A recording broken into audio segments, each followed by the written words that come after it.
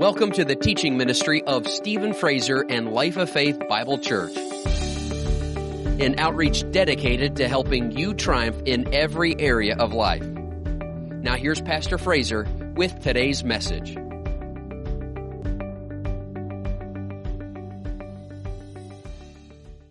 The Lord has put on my heart to talk to you about knowing the risen Christ.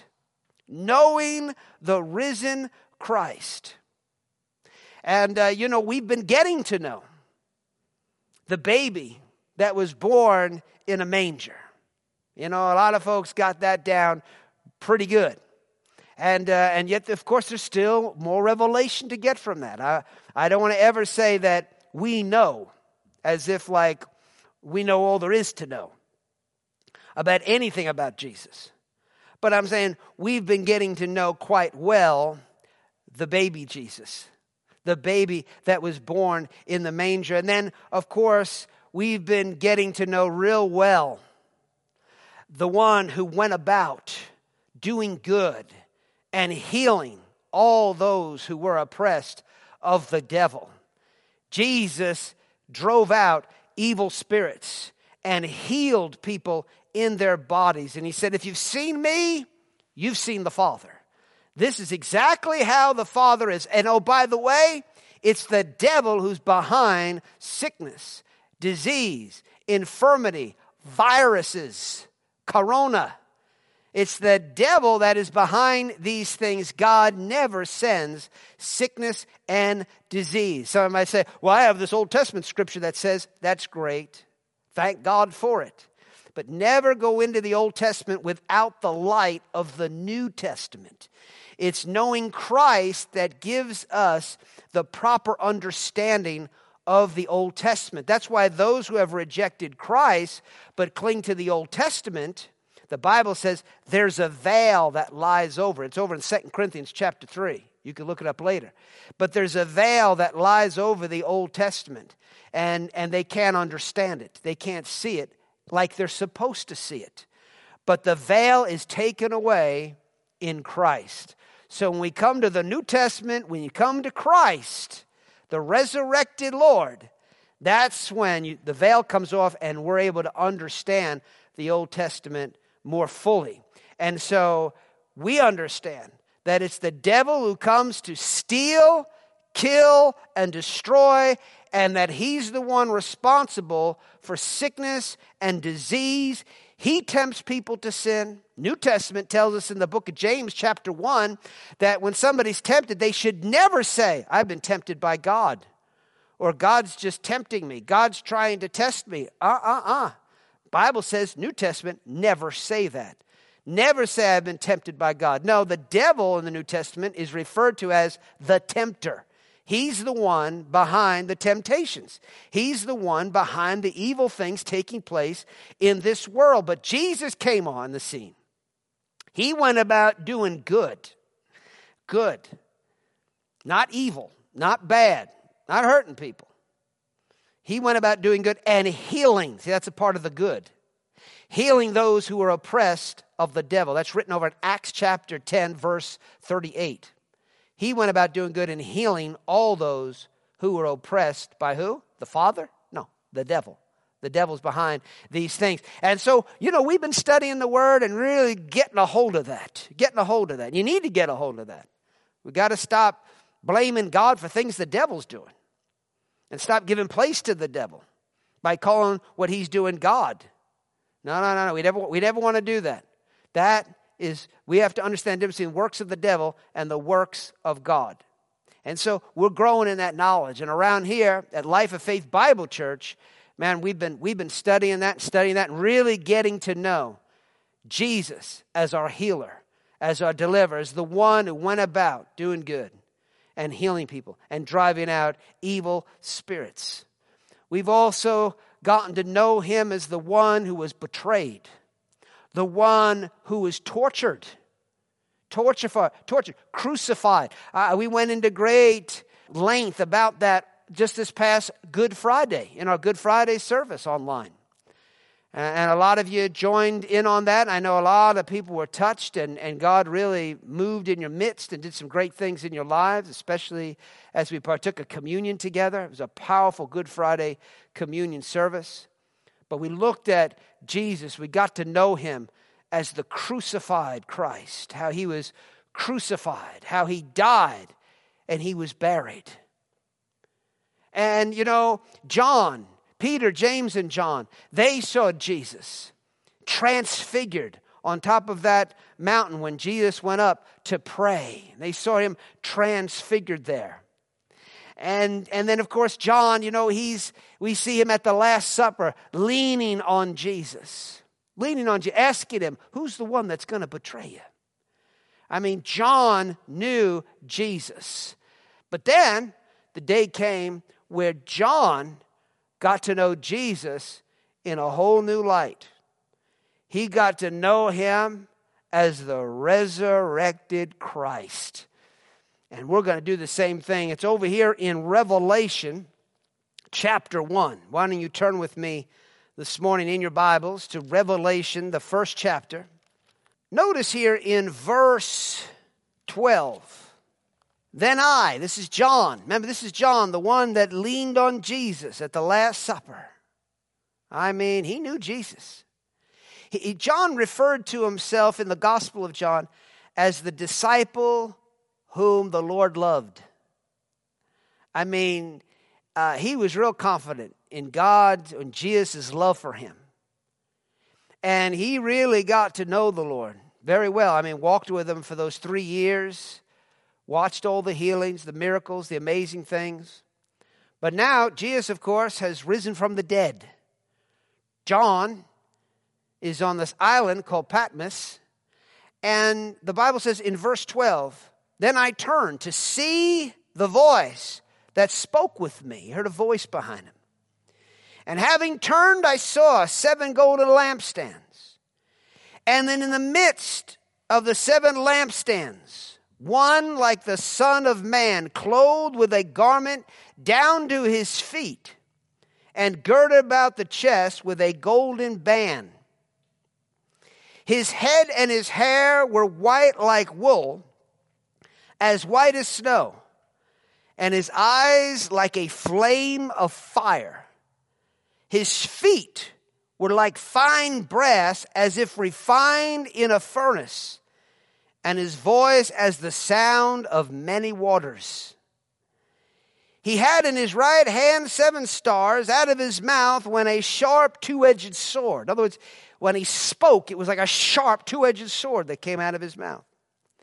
His countenance was like the sun shining in its strength. When I saw him, I fell at his feet as dead. But he laid his right hand on me, saying to me, do not be afraid. I am the first and the last. I am he who lives and was dead. And behold, I'm alive forevermore. Amen. And I have the keys of Hades and of death. Notice this. Jesus appears to John.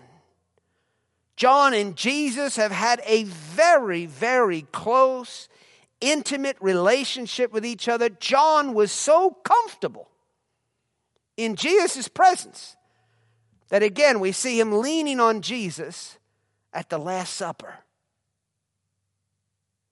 But now he has a vision and he sees Jesus as the risen Christ. He sees the resurrected Son of God.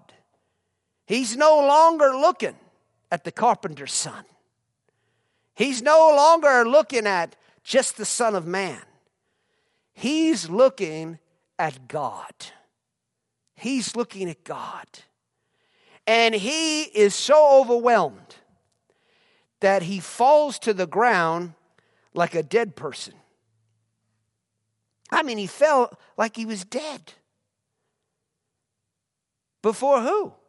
Before someone that he was very comfortable with. Someone that he had gotten to know very well. I mean, he was the closest one to Jesus there when Jesus stood before the high priest and was being abused by the high priests.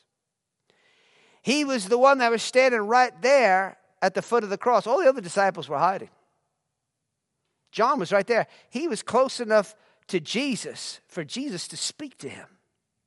And Jesus spoke to him concerning his mother, that John should take his mother. He said to his mother, "Behold thy son," referring to John. So John was bold. John wasn't running and hiding like everybody else. John was right there. I mean, he had run, but yet he was up close to Jesus. The whole time he was being accused and being crucified. He was comfortable with the Lord, but now he sees the Lord on this day in a whole new light. He sees the resurrected Christ. And you and I need to see Jesus this way as well. That's why it's recorded in the Word of God. We've gotten pretty comfortable with knowing Jesus, the natural side of Jesus. Well, we'll say the supernatural side of Jesus, where he went about doing good and he was anointed of the Holy Spirit. And he walked as an example for you and I on this earth. He taught us how to live our life, how to walk. And we've been following him, getting to know him. But now look at him. Look at him now. See what John saw. See it right here. Oh, that our eyes would be enlightened, that we would see. Let's look at it. Let's look at him just again. Let's try to get the picture. He says he was clothed with a garment down to the feet in verse 13, girded about the chest with a golden band. His head and his hair were white like wool, as white as snow, and his eyes like a flame of fire. What does that look like? I mean, his eyes look like they're on fire. Imagine him looking at you. You know, the day's going to come where you're going to see him. And this is how we're going to see him. We're going to see him as the resurrected Christ. We're going to see him as God in a human body, but a glorified body. And his eyes are like fire. And what's awesome about this is that by the Holy Spirit, Jesus is in us. The Bible says we're in him and he is in us. The Bible declares in 1 John that greater is he that is in you than he that is in the world. What does he look like? What do you have in you? The baby Jesus? The carpenter's son? Jesus went about doing good? Healing people? That wouldn't be bad. Friend, you have this Jesus right here. This Jesus is the one that's living on the inside of you. This resurrected Christ. This one whose eyes are like flames of fire. That's what's in us. You know, I've shared this story before. It bears repeating because there's revelation in it. But when I went out to Bible school, I got a job at a certain restaurant as a waiter. And when I first got the job, you know, you're trying to learn the register and the food items, and there's quite a bit to learn and understand. And there was this one guy there, he'd been there a long time, big burly guy, wore a cowboy hat, and he had bulging eyes. That's how I remember. And he was walking around with his suspenders on, and he just, from the very beginning, just started giving me a hard time. And so, you know, they send me out to wait on tables and things like that, and I'm just learning it, you know. I'm not feeling very secure in my position yet. And this guy is just giving me a hard time. He's like, hey, you forgot those dishes back there. Go pick up those dishes. And it seemed like, you know, he had it in good with the manager and things. So I felt like I needed to, you know, listen to him. I'm the new guy, right? So I go back, get the dishes. And he's just kind of bossing me around. Well, now it's a Friday night. The place is packed. And he comes up to me. I'm running around, you know, kind of like a chicken with his head's cut off. You know, I'm trying to, you know, remember everything and pick up food and just do a good job. And I walk past him and he looks at me. And he says, I don't know what it is about you, but I don't like you. and I'm going to get you fired. And I thought, oh, this is just great. I just nodded my head and just walked on. And it just kept going all through the night. And finally, I went over to pick up my food in the kitchen to bring to a table. And I went over and I said, Lord, if you don't do something about this, I'm not going to keep working here. I'm going to have to quit. I can't keep doing this. It was just too much pressure. And the Spirit of God on the inside of me, the greater one, the Spirit of Jesus Christ, rose up on the inside of me. And these words came so strongly to my mind. The Bible tells us that his thoughts are not our thoughts. And so that's how we can tell when he's talking to us. Because a thought came to me that it wasn't my thing. I'm thinking about quitting. I'm thinking about giving up. I'm feeling kind of hopeless and overwhelmed right now. But this thought rose up, and it had such a strong conviction to it. And he said this to me: greater is he that is in you than he that's in him. Stare at him. I mean, I knew God said that to me. Again, I didn't hear a voice or anything, but that was his thought. And it came with me just like that. It was as strong as that. I picked up that tray of food. I turned the corner, came walking around. This, guy is standing there. This guy's been harassing me. He's standing there at the doorway with somebody else. And I see him nudge him. And he says, watch this, And so I walk up, and he says something to me. I don't know what he's saying as I'm turning the corner. He says something to me. And I stopped, and I turned around. And I just looked at him. I didn't try to give an intimidating look or anything. I just looked at him. But I looked at him in faith, knowing that the greater one on the inside of me was looking through the windows of my eyes into the spirit that was behind his eyes, because he had an evil spirit. And I knew that Jesus was looking at him and not just me. Because according to the flesh, he had it over me. But I just looked at him in the spirit, knowing that he whose eyes are like flames of fire were shooting out and looking at the devil that was behind the eyes of this guy. And he looked at me like this. When he saw me stop, look at him, he went like this. His eyes got even bigger. Like twice the size. He got even bigger, and he went, just like that. He started blinking. He shook his head. And that was it. And I just walked off, and I just walked around the corner like, woo, glory to God. I knew God just did something. God just did something to the devil that was operating in him. And so sure enough, I waited on table. He never bothered me again for the rest of the night.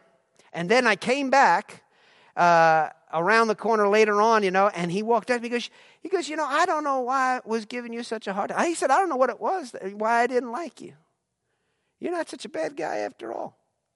And next thing you know, he starts asking me about the Bible school and stuff. The guy was delivered. He completely changed. And all I did was look at him in faith, knowing that he whose eyes are like think about how scary that must have been to the devil. The devil probably just like John, just passed out dead when I looked at him. Now, according to the natural, there wasn't much to see there. But according to the Spirit. See, that's who's in us. So when the Bible says, greater is he that's in you than he that's in the world, this is who's in you. If you're in Christ Jesus, if you've made Jesus the Lord of your life, I got news for you. Today, he is the risen Christ, risen King, risen Lord of Lords. That's who he is right now. That's who he is in you and I. So powerful. So powerful. If it was just, he had just, human eyes. He just looked like the way he looked on the earth. It probably wouldn't have done anything to those demons. Probably wouldn't have shook them up. But you see, Jesus' eyes are like flames of fire. He doesn't just look human anymore. He is glorious. He is awesome. He is spectacular. Spectacular. As we're seeing right here. If you go over to Isaiah chapter 53. And hold your place in Revelation, because I think we'll keep coming back to that. Isaiah 53, the prophet Isaiah talks about Jesus and his earthly time here on the earth. He's looking ahead, of course, by the Spirit. He sees Jesus. He describes him here in Isaiah 53. This is well before, hundreds of years before Jesus actually was born in the earth. But he describes him perfectly all throughout this chapter. It's amazing.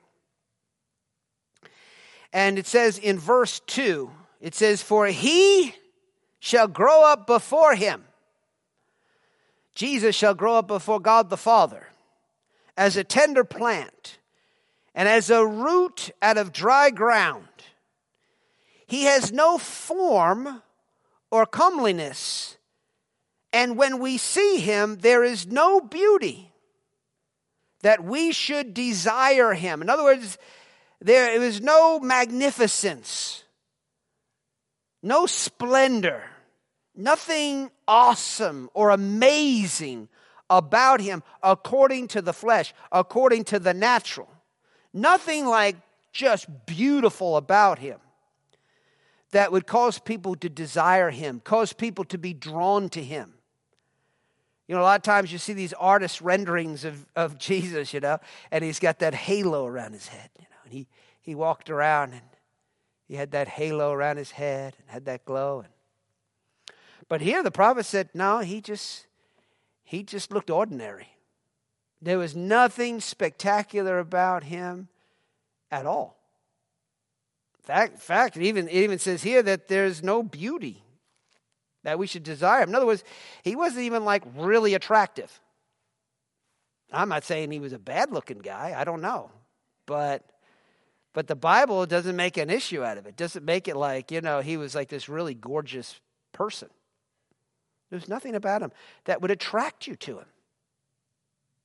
That's how the Bible describes him. Verse 3, he is despised. What does that mean? He's treated lightly. He's treated as common. He's treated as nothing really important.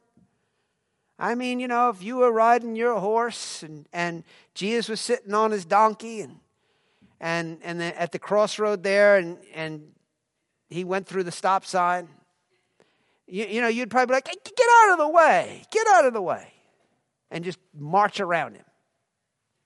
Not even realizing who you just marched around. Not even just realizing who you just yelled at. You just yelled at the one that created you. The one that is responsible for the creation of the world. Wow. But it was easy to overlook him. It was easy to not recognize who he was. Nothing special about him. He was despised and rejected by men. Think about it. Even all the glorious things he did do. In the end, he was rejected. In the end, they had no problem slapping him, spitting on him, abusing him, beating him, crucifying him. He was like trash to them. Rejected. And it's amazing how he let them do these things to him.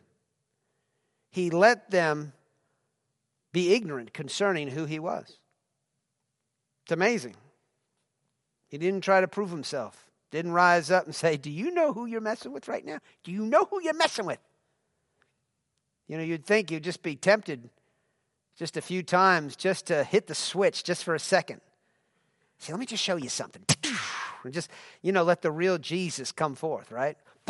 As a fire, glory, all these things. I mean, it took major self-control for him to contain himself, contain that glory. A man of sorrows and acquainted with grief. And we hid, as it were, our faces from him. He was despised, and we did not esteem him. We did not look up to him. We didn't think he was any big deal. But what happens if Jesus came into the earth like we see him over here in the book of Revelation? What happens if he came to the earth like that? Again, back in Revelations chapter 1. Man, His hair is as white as snow, his eyes like flames of fire. That's quite a contrast. His feet were like fine brass, as if refined in a furnace. And his voice as the sound of many waters. Wow. His countenance was like the sun shining in its strength, the Bible says in verse 16 in the latter part. Think about that. His face was like the sun shining in its strength. Even now, when you look up at the sun in the sky, you can't look at it. If you try to look at it, you could really hurt your eyes.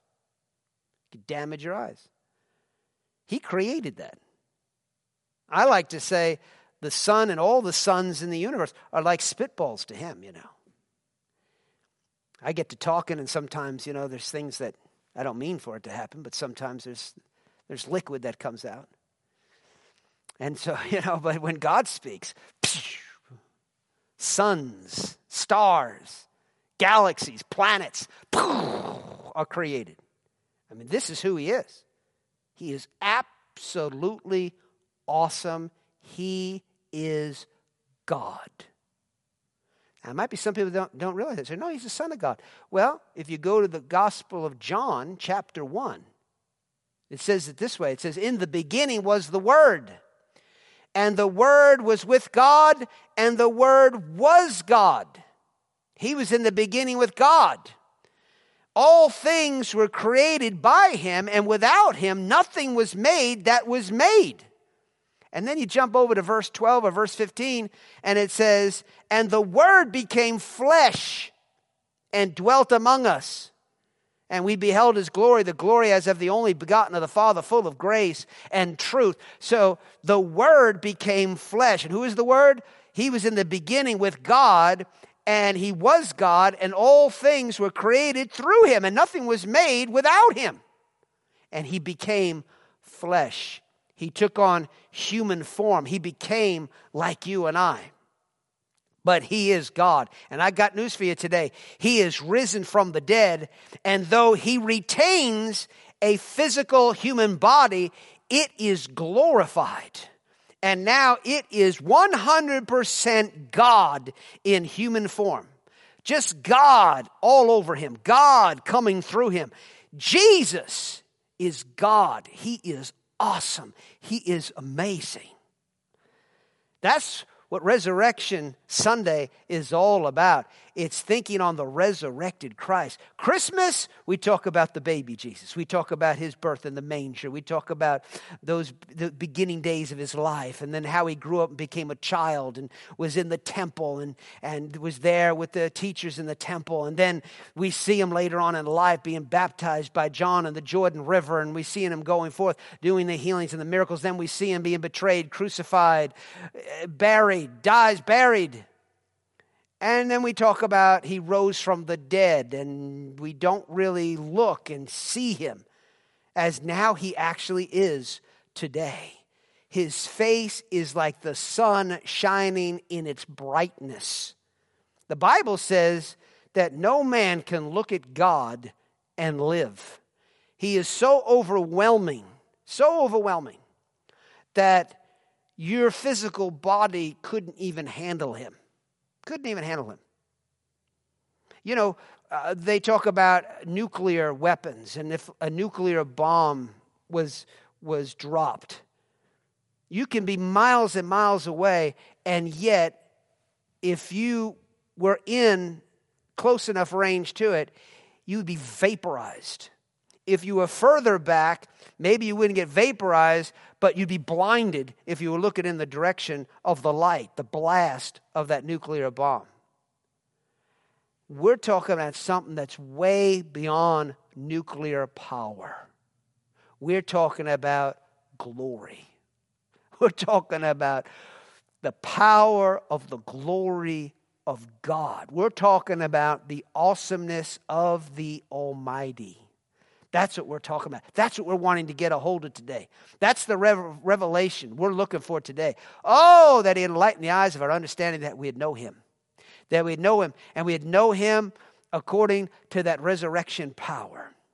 We want to know him in this light. Understand, this is the God we serve. We're not serving someone weak and pitiful. Though he came in human form and was so humble and so meek among us, yet now he is risen, still meek, still humble, but he's amazing. God is amazing. And that's what we're looking for. We're meditating on it because we want that revelation. We want to see him in this light right here. That he's so awesome that John, who hung out with him, fell as dead at his feet. He was completely overwhelmed by him. In Revelation chapter 2, Jesus is described in verse 18. He says, to the angel of the church in Thyatira, write, these things says the Son of God, who has eyes like a flame of fire, and his feet like fine brass. Notice, he's saying, I got something to say to the church here. And I want the church to understand who is talking to them. I want them to understand that the one whose eyes are like a flame of fire and whose feet are like fine brass, that's the one that's talking to them. So in other words, it'd be good for them to heed what he says. Heed what he says. See, we have to understand, we get in the Word of God, this is who's talking to us. And it'll cause us to have a fear of God, to be in awe of God, to respect God. We're not going to despise him like Isaiah the prophet talked about. While Jesus walked around looking like one of us, people easily despised him, overlooked him. We're not going to do that. We're going to recognize who he is. This is who's talking to us. This is the one you and I are going to stand before someday. The Bible says we shall all stand before the judgment seat of Christ. Talking to Christians. It's in the book of Corinthians. We're all going to stand before the judgment seat of Christ to give an account of the things done in the body, whether good or bad. In other words, how did we live our lives as Christians? While we were here in the body, how did we live our life? The Bible says we're going to stand before him and give an account of our Christian lives. Did we live the way he told us to live? Did we follow his example? Did we follow his teachings, or did we do our own thing? We want to be following him because the day's going to come where we're going to stand before him. And that's who we're going to answer to. His eyes are like a flame of fire. He's awesome. He's overwhelming. He's overwhelming. I wouldn't want to be a sinner and stand before the judgment seat of Christ. I wouldn't want to be a person that knew him, got saved, but then just did my own thing and then stand before the judgment seat of Christ. Because he is severe. He is fierce. And the Bible tells us that we need to behold both the goodness and severity of God. We have to have the balance. Know him according to both. Like Brother Aaron up here earlier was talking about. He went into the grave a lamb, but he came out a lion. He came out a lion. He's not just a lamb, he's a lion. We got to get to know both sides of Jesus, especially the lion, because that's who he is right now. Seated at the right hand of the Father. And that's the one we're going to face on Judgment Day. So the Bible says those who know these things, they purify themselves. Those that are expecting to stand before him, they purify themselves even as he is pure. They're not afraid to be refined by his word. They want everything that's not right out of their life so that they're refined and they're cleaned and they're washed. And they can stand before him who has eyes like a flame of fire and whose face is like the sun, looking at us saying, well done, good and faithful servant. To hear him say that in all that glory is going to be awesome. And praise God, that's what we are going to hear when we stand before him, because we are going to do things right. Can you say amen? So notice this. John sees him. He falls down and he's like dead. And Jesus says to him in verse 17, Revelation 1, verse 17, the latter part. It says, but he laid his right hand on me, saying to me, do not be afraid. I am the first and the last. Notice he tells John, don't be afraid. Don't be afraid. John, such fear overwhelmed him that he fell down as dead. And a lot of times, fear will cause symptoms of death. I mean, there's been people because of fear having panic attacks. They thought they were having a heart attack. They thought something else was wrong with them physically. Fear has the effects on a person as though they're dying. Fear so gripped John that it was like he was dead. He had all the symptoms of a dead person. He looked like a dead person. He wasn't actually dead, but he looked like a dead person. Jesus raised him up, and he immediately dealt with that fear. God doesn't want you walking in fear. He wants you to fear him, but he doesn't want you walking through life in the fear of death, afraid of dying. He doesn't want us to have any of that kind of fear. Jesus will always seek to remove fear from our life. And so to do that, he raises John up and he says these words to him. He says, I am the first and the last. There's a lot of comfort in that. When you know Jesus as your Lord and Savior, and you understand he's the first. He's the one that started this thing. You didn't. You didn't decide the day you were going to be born. You didn't decide to come into this world. You didn't start this thing. And guess what? If you didn't start this thing, then you're not the one that's going to complete it. You're not the one that's going to end it. He's the first. He's the last. He's the one that gave you life and got you this far. I mean, he got you out of your mother's womb. He formed you there and then he got you out of that. That's a pretty amazing thing. And he's been developing you all these years.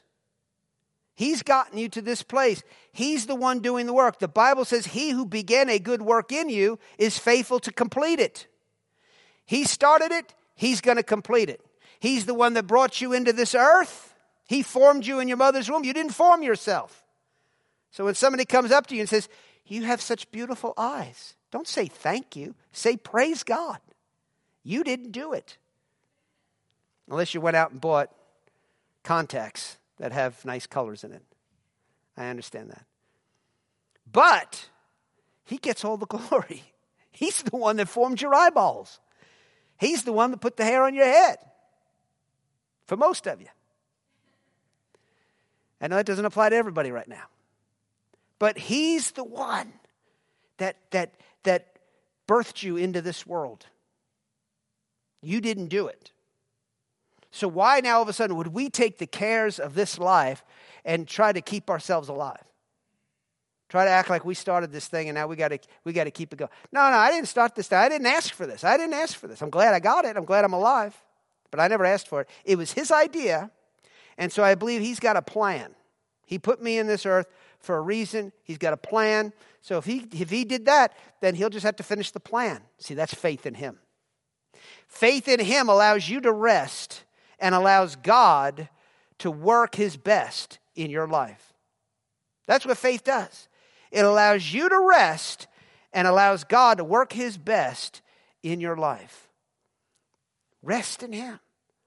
Fear rises up, tries to save itself, and thus exhausts itself, wears itself out, causes itself to have panic attacks, causes itself to become susceptible to death. That's all fear does. It only causes trouble. Worry only causes problems. We don't have to worry. Life was never our idea to begin with. And then when it comes to being saved from our sins, we couldn't do that either ourselves. Jesus came He became our sin when we weren't asking him to do it. We weren't looking to be saved, but he came and he saved us. He came, he took our sins, he died our death, he rose victoriously over death, hell, and the grave, and then he revealed himself to us. And now we're saved. Praise God. He began the new birth too. He began that. We didn't do it. So if we didn't do it, we're not the ones that are going to finish it. If we didn't start it, we're not going to complete it. He's going to complete the work that he's begun. He's the first and he's the last. He's the one that wraps it all up. He's going to help wrap up our life in this world, and he's going to wrap it up wonderfully. Now, we get in the way. We might die prematurely. Well, thank God, at least we got heaven if we know Jesus as our Lord and Savior. But he doesn't want us to die prematurely. He wants us to finish out our days. He wants us to fulfill every phase of what he has for us to do in life. Let him do it. Hey, if you can get this thing started and take nothing and make something, and here I am, and you can get me saved, and you can do this, and you can straighten me up and fix me up and clean me up, and you can wrap it up. You can wrap up my life really good. Lord, I'm going to let you wrap up my life. Praise God forever. In other words, I'm going to rest and trust in you. You're the first. You're the last. It deals with the fear of death. It deals with the fear of death. No fear, because the responsibility of life isn't on you. It's on him. I trust him with my life. And in trusting him with my life, I just yield to him and follow him. Just do what he says. Follow his leading in life. I just obey him. That's just what we do. And he does the work. Praise God. God's working in you. He's the first and the last. And notice what else Jesus said.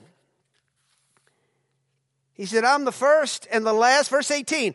I am he who lives and was dead. Notice that. He says, John, notice, I'm alive. But remember, I was dead. You don't have to be afraid of death, John. Look at me. And I'm your Lord. I'm your Savior. I'm your Redeemer. Death didn't stop me, and it's not going to stop you, because I'm for you, not against you. I'm alive from the dead. Glory to God. We don't have to be afraid of death. Jesus conquered it. Jesus whipped it. He showed that he is greater than death, and he is in you. He is in me. And then he said, I'm alive forevermore. I'm alive forevermore. In other words, death will never stop him. And he's going to live forever. You and I, through him, have the same life that he has. We have unceasing, absolute fullness of life, eternal life. We've already passed from death to life. We're going to live forever. The Bible tells us in Revelation chapter 12 that the devil knows his time is short. Our time is not short. Somebody says, well, I'm not getting any younger. Yeah, but our time is not short.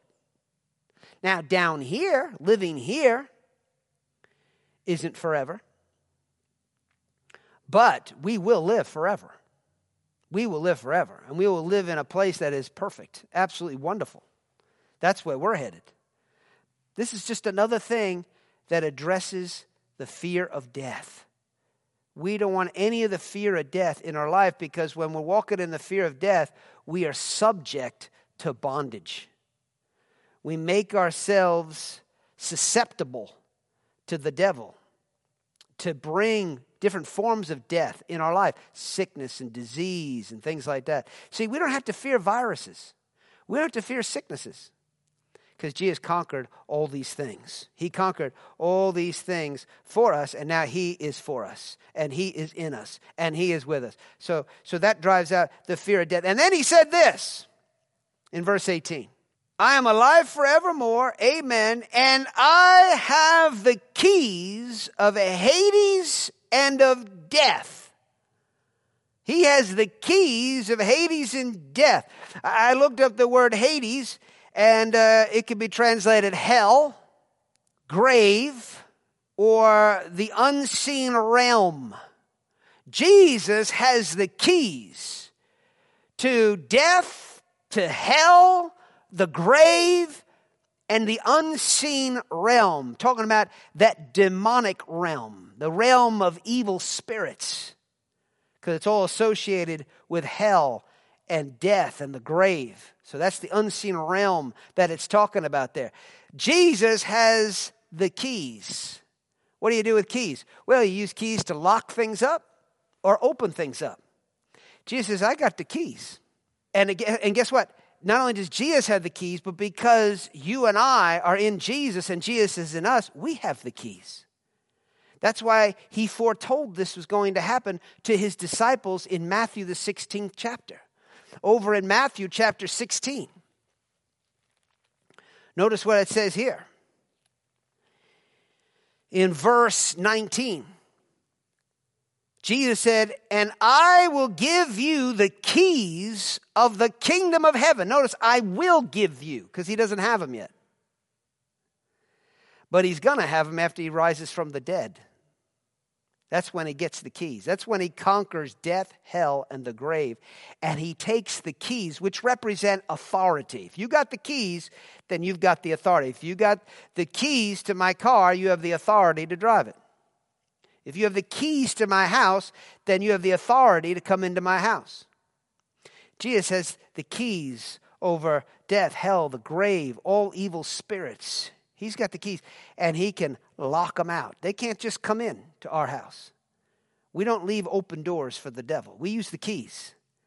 And notice, we have the keys. He says here, I will give you the keys of the kingdom. Once I have them, after I rise from the dead, I will give you the keys of the kingdom of heaven, and whatever you bind on earth will be bound in heaven, and whatever you loose on earth will be loosed in heaven.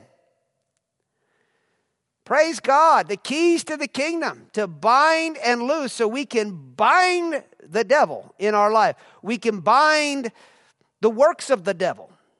Cut off his ability to work in our life when we use the keys. This is what makes praying so much fun. I mean, I love praying. I love getting with God. And I love using my keys. Because I let the devil know what he can't do in my city. I let the devil know what he can't do. See, I have authority in this place. I've got the keys. And I've got the authority in the name of Jesus over all evil spirits that would try to wreak havoc in this city. I got authority over viruses. I got authority over sicknesses. I got authority over all kinds of demons that would try to influence people to do things that would be oppressive to the church. But I can go into prayer and I can say, no, you don't. And I can lock the door on that devil. And I could say, no, you don't. I could cut him off. I could shut him down. And at the same time, see, I got the keys to the kingdom. And the Bible says in the book of Romans that the kingdom of God is righteousness, peace, and joy in the Holy Spirit. So I got these keys, and I can unlock righteousness. I can lock up the wickedness. No, wicked one. No, I forbid you from operating in that politician. I command you to cease and desist in your maneuvers and operations against this city, against our churches, against our lives. In Jesus' name, I lock you up. And the Lord will lead us to pray things out, to be able to just shut down the works of the devil. Shut him down. And then unlock righteousness. Unlock righteous judges. Unlock righteous leaders. Unlock righteousness in our own life. Praise God. Unlock the righteousness of God that's in Christ Jesus. Unlock peace. Unlock the peace. Trouble, worry. Lock that up. Shut that down. Use your authority. Use your keys. Unlock peace. Unlock joy. I just keep that unlocked all the time. Hallelujah.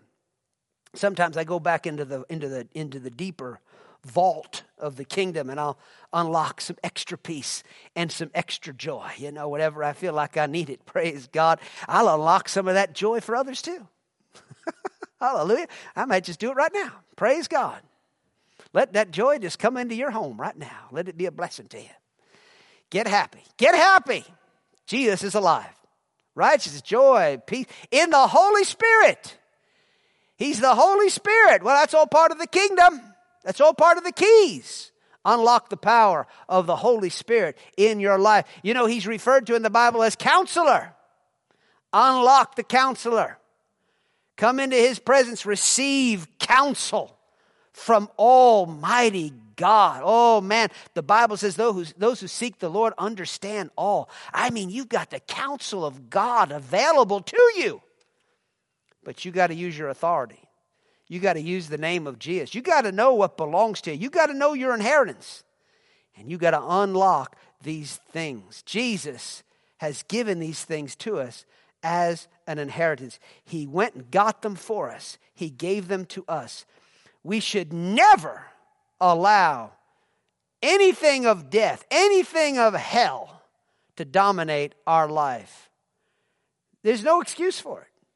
We're not going to allow these things to dominate us. We're going to put these things in their place.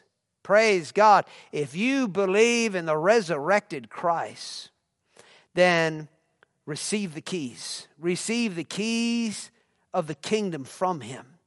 Let it drive out all fear. We don't have a worry in the world. We got Jesus. We got Jesus. We're talking about Jesus. Eyes of fire. Fine brass feet. Face brighter than the sun. Come on. We're talking about the awesomeness of the Almighty. That's who's with us. You know, this world, with the help of the devil, is always trying to play God down and build the devil up. The devil is someone we're supposed to fear, you know. He's scary. He's fierce. He's awesome. He's terrifying. And then we think about God's angels, you know. We think about demons, man, they're monsters. But when we think about angels, we got these, you know, cute little cupids, you know. We got these little babies. And they got their diapers on. They got a little bow and arrow. And I don't know what they're doing with the arrow. And they're just shooting. You know, they shoot these little arrows. And you got these little cupids. And I remember even growing up, you know, in a fairly religious home, you know, there was a statue of Mary. And I remember a statue. There were angels at Mary's feet. And there were these little babies. There were all these little babies with wings. And meanwhile, the devil's mean. He's bad. He's bad. He's bad. Friends, it's the opposite way around. The truth of the matter is, as we get to know the risen Christ in his glory, as we get to know him, then we will have no fear of the devil because we have gotten to know him who is fiercely awesome and amazing and overwhelming. So overwhelming it knocked John over as a dead man. When you're able to stand unafraid in the presence of him, and you turn around and you look at a devil, come on. It's as nothing to you. It's as nothing to you. Demons are as nothing. There's nothing in this world that will ever cause you to be afraid after you've been able to stand in the presence of the Almighty King of Kings and Lord of Lords. Can you say amen? Praise God forever. We need to lift our vision higher. I believe that's what God is doing in us today. He's bringing us up higher to see Jesus in a whole new light. Let me read from the Amplified Bible real quickly. Revelation chapter 1, verse 18, but in the Amplified. It says, "And the ever-living one, living in and beyond all time and space." That's who Jesus is.